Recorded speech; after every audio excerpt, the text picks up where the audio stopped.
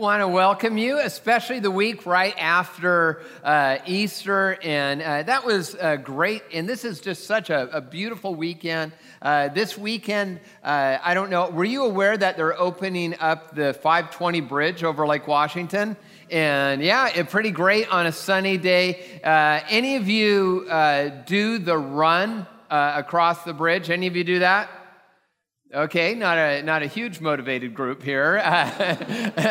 Yeah, so if you commute, you should, you can run or walk across a bridge. For some of you, that may be the fastest you ever go on that bridge. I really encourage you to check it out. Well, before we get into anything, and I'm speaking to really what is probably more of a core crowd this weekend. By the way, I want to welcome those watching Bothell, Issaquah, Duval. And as we do a little family business and just celebrate some of the goodness of God, and really as that was expressed this last weekend, we had a great service worshiping God, and God showed up in a great way. About 100 people made first-time decisions to follow Jesus Christ. And that was, we can give a hand for that.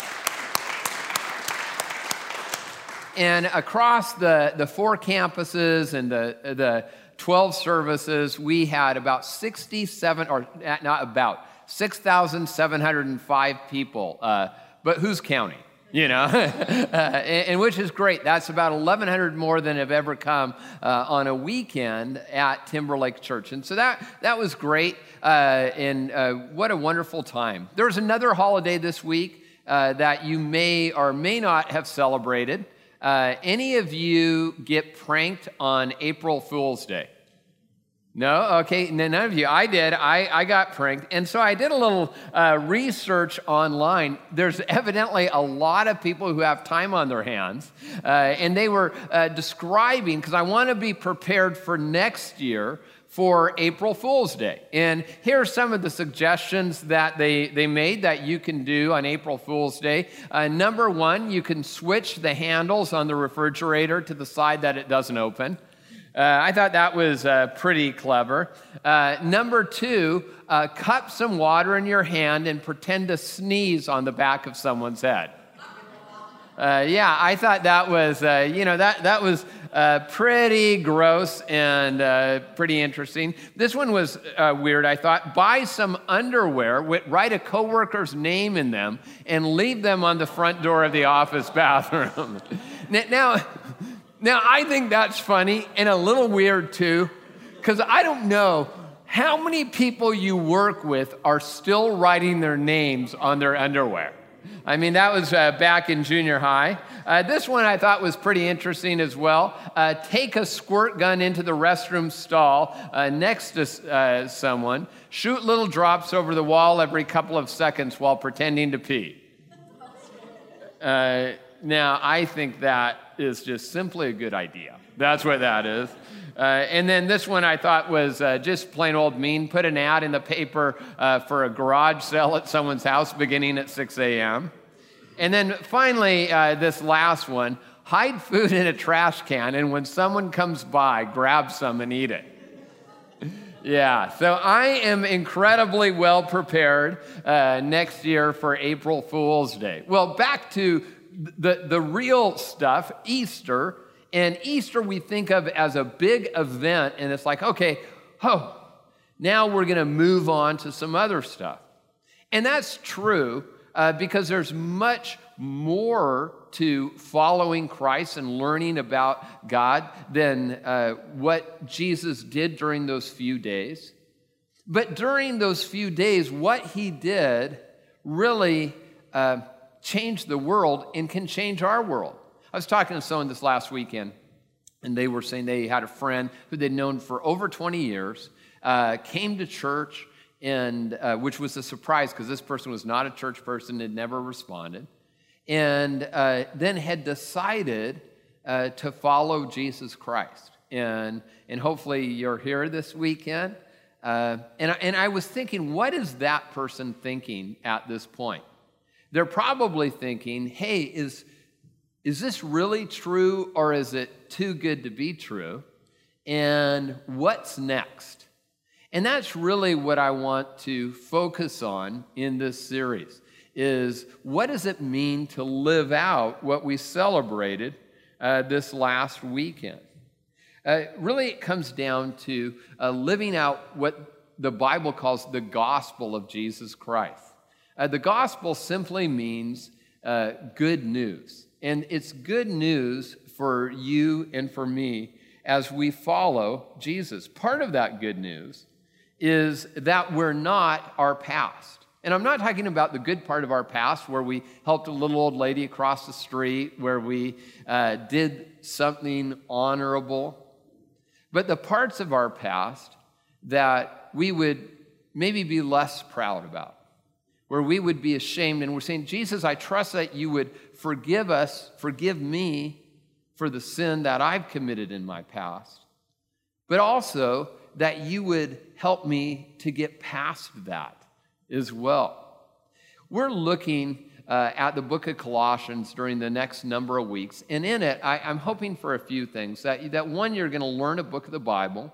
Two, I'm going to spend a little time teaching us sort of how to study the Bible, but also to really get that message deep down in our heart in a practical way, to live that out as well.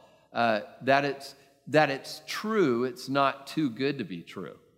And if there was a group of people who were wondering about their past, it was the Colossians. The Apostle Paul wrote this letter.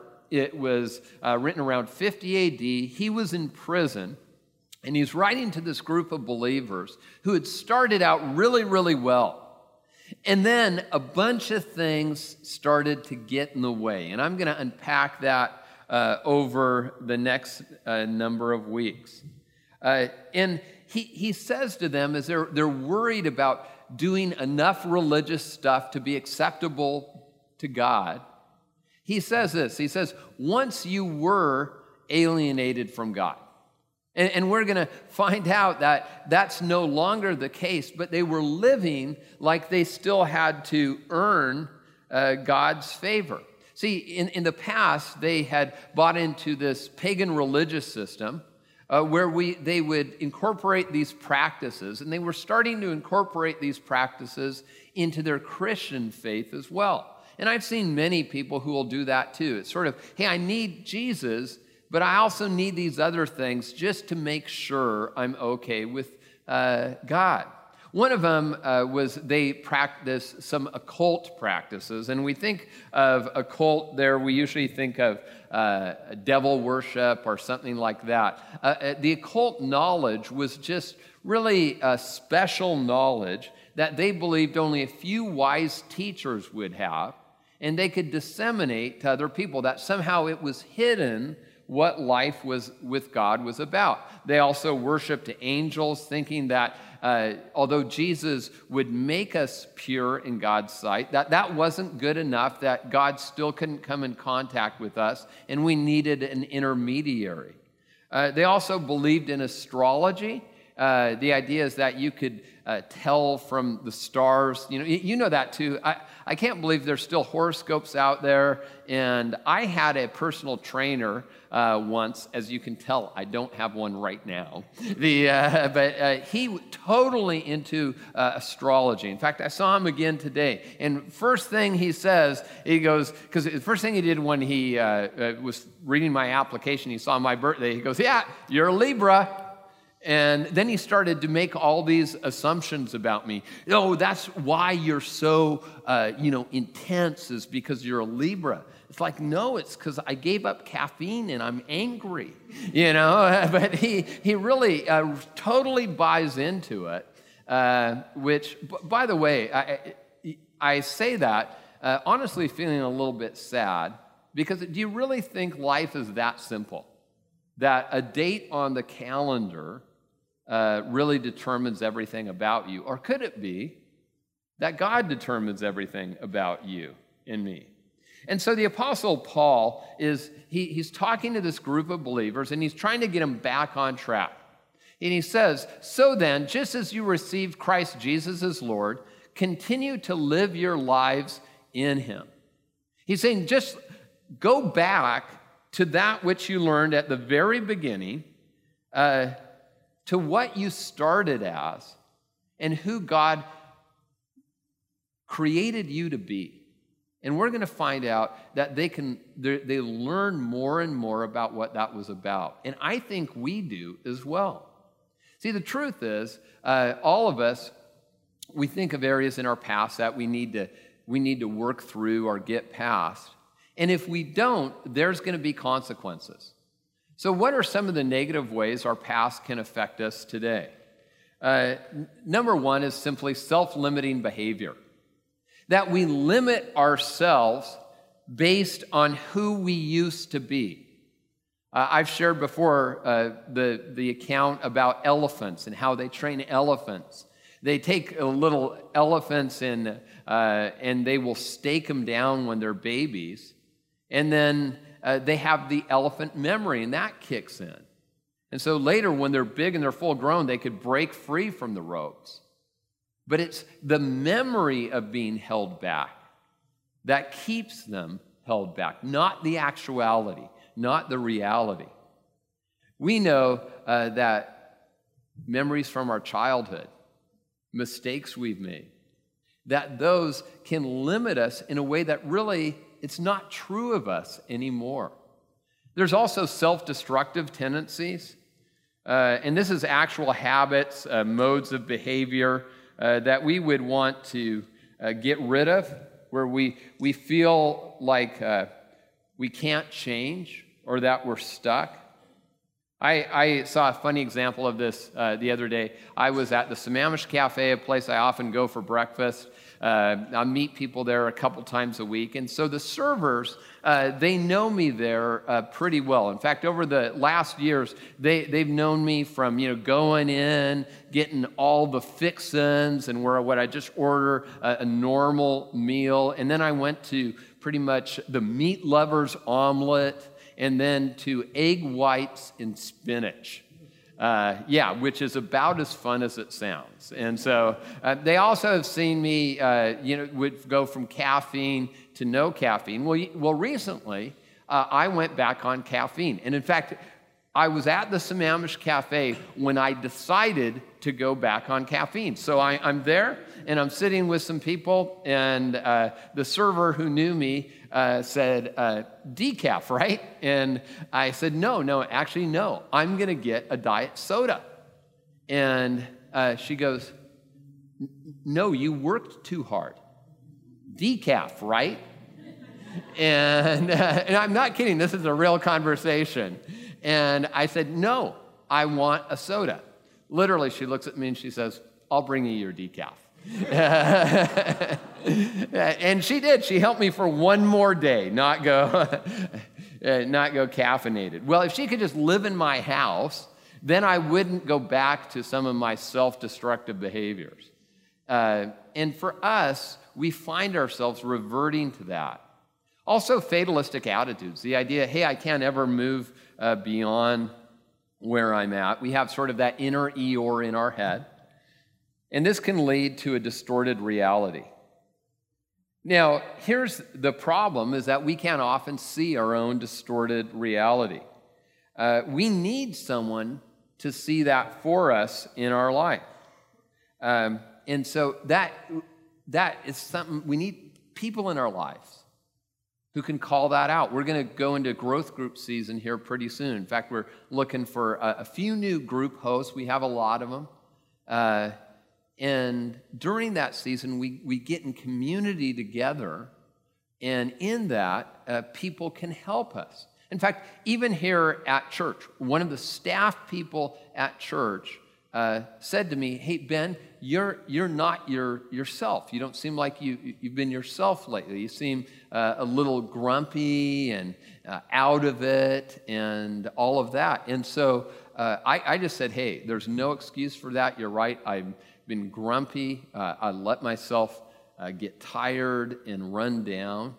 And that took a lot of courage for that staff person to call me out. I mean, they don't work here anymore, but no, it's not true. I couldn't fire my wife. But we have this distorted reality, and you're not going to be able to see it. See, that's one of the reasons why we study the Scripture, because it's a light to us in our life, and it helps us to change. Well, what does new look like?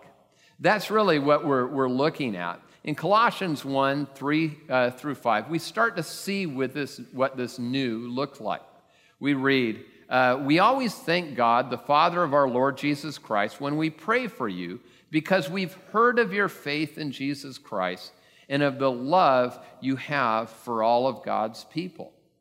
And he's saying that faith that you had is still there. And really, what you need to do is to rekindle that, because that's what brings about transformation. See, there's two transformations that change us. And they change us in this way, in how we see God and how we see ourselves. The problem is that we can change back as well. I got a call this last week, and it was right after Easter. It was from someone who I hadn't heard from for a long time. He went to the church that I pastored down in San Diego, someone who had come to know Jesus Christ. For him, it was a pretty big deal. He's comes from an Arab family. In fact, his dad is pretty high up in the Palestinian Authority and one of their highest representatives, and he came to know Jesus Christ. And so really sort of converting to Christianity, that became a super big deal. And even at the Islamic School of San Diego, where he'd gone to, it was sort of like, what in the world has happened to him? Well, he was totally on fire, wanted to follow Jesus. Lost track of him, and as he went to college, he described what happened. He said, intellectually, I started to move away from Jesus. He went to D.C., worked for the Chamber of Commerce, and then later in the Obama administration, sort of as a young guy, just moving up really fast. And he said, I feel like I've lost myself along the way. And I want to get back. And maybe you might find yourself sort of at that same point. Maybe that's why on this sunny weekend, you're back in church, because God met you over the last days or weeks or months. And you know that there's a choice to make. Either you live out that new reality, or you sort of say, hey, it was just something in my mind and it really didn't matter much.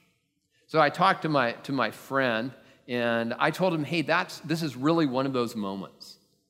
One of those moments where when God is working in your heart, you're going to either go all in, or you're going to shrink back and think it was, maybe just too good to be true.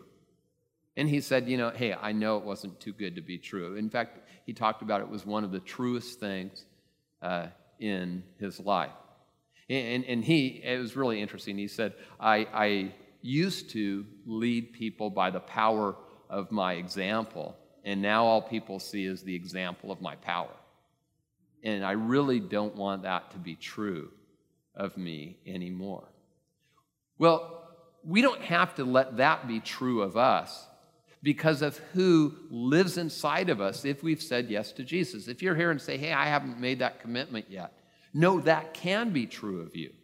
Here's what we read in Colossians 1:19 through 20. It said, for God was pleased to have all his fullness dwell in Christ, and through him to reconcile to himself all things. And that includes you and me. And so we can live differently because of what Christ did for you and for me. We read in Colossians 1:9 through 10. It says, we continually ask God to fill you with the knowledge of his will through all the wisdom and understanding that the Spirit gives, so that you may live a life worthy of the Lord and please him in every way. Well, how do we do that? Well, we change the attitude of our heart by positioning ourselves in such a way where we say, I am this way because of who God is in me. And then he goes on to describe that. And I think we can draw some conclusions for ourselves. The first one would be, I am thankful. That the gift that's been given to me in Jesus Christ. It says, giving joyful thanks to the Father. When we live in gratitude, it changes us from the inside out. And why are we grateful? Leads to number 2, because I'm rescued. Sometimes we can feel that we're hoping for this to happen. And that was what was happening with the Colossians. They were thinking, well, I know that Jesus rescued me, but was that real? And he says, yeah, that's real. And he describes this in this cosmic battle kind of way. He says, for he has rescued us from the dominion of darkness and brought us into the kingdom of the Son he loves. I know that we can get offended sometimes by the notion that we need to be rescued. We're like, oh no, I'm a self-made woman or I'm a self-made man. But when we allow God to do that, the rescuing, you know what that produces? Peace. I've talked to so many people and they're saying, I'm just working so hard and I'm striving. And, when it comes to a job and a family, it's good to work. But when it comes to your faith, we're in a position where the thing that we can do is to receive.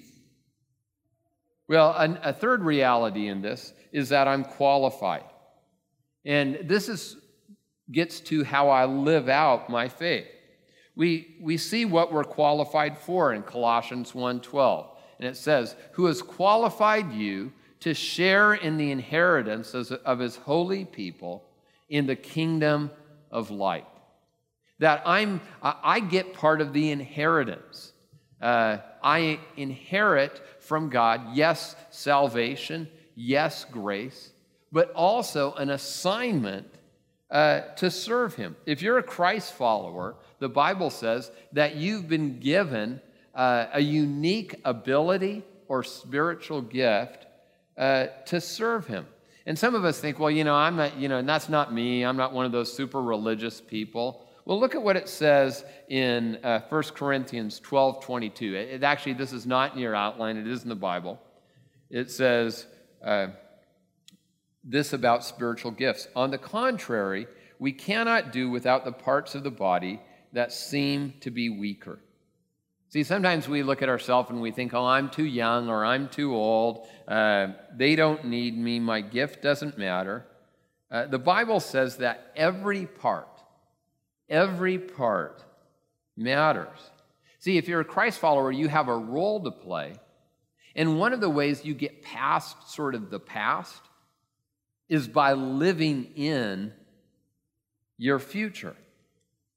And I have people ask me, they go, well, how do I know if God's, what God's given me a gift to do or an assignment to do? Pretty simple. One, try some stuff out. You'll figure out what you're uniquely designed to do. And maybe you would say, hey, I'm going to be a greeter. And then you realize, you know what? I'm a germaphobe. I don't like to touch other people's hands, And you probably, God hasn't designed you to be a greeter or whatever it is. And then also ask someone else, where do you see my gifts and my passions meeting? And when you see that thing that you're uniquely called by God to do. See, I think that every Christ follower is meant to live out their gifts inside the church and outside of the church. Let's say you say, I have a real good gift of encouragement, and so I'm gonna do that. Well, that's not just for inside the church family. That's for at work, and that's for at home as well. And then number 4, I'm accepted. This is the message of Jesus. This is the message of the book of Colossians. This is the message of Easter. That we have redemption, the forgiveness of sins.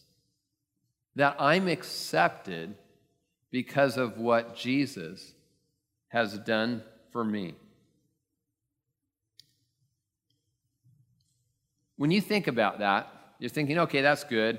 Good reminder, Ben. Post-Easter, I need to get my head sort of back in the game. But that's not just for the sins from last week. That's for past, present, and future. That Jesus is enough. The Colossians, we're going to learn a little bit later, is that they had started living out this religion of Jesus and. Where Paul says, it's really Jesus. And whenever you add your own religion, your own efforts, you take away from that beautiful thing that he's done for us. Leonardo da Vinci, as he painted The Last Supper, one of his most famous paintings, you look at that. It's incredible. It has been restored over the years. I was reading about that, and in the original painting, there was a chalice, and that chalice was really beautiful. In fact, Leonardo asked someone about that, about the painting, and he said, "Oh, that chalice is the most beautiful thing in the painting," and he didn't want anything to get the focus off Jesus. And so literally what he did is he painted over the chalice. And in fact, if you look at that painting over the years, as it's been restored and they've taken off some of the old paint that people had used over the years to try to restore it, you can see a shadow of that cup. And instead, what he replaced it with was an open hand. And the open hand is meant to be an invitation that for everyone, come to me. Come to me, and you will find peace and rest. And so as we kick off this series, I think it would be appropriate that we would celebrate communion together. That we remember where our faith begins and ends. And as that's at the cross of Jesus Christ, his death and resurrection. And so we're going to receive communion together. But before we do that, will you pray with me?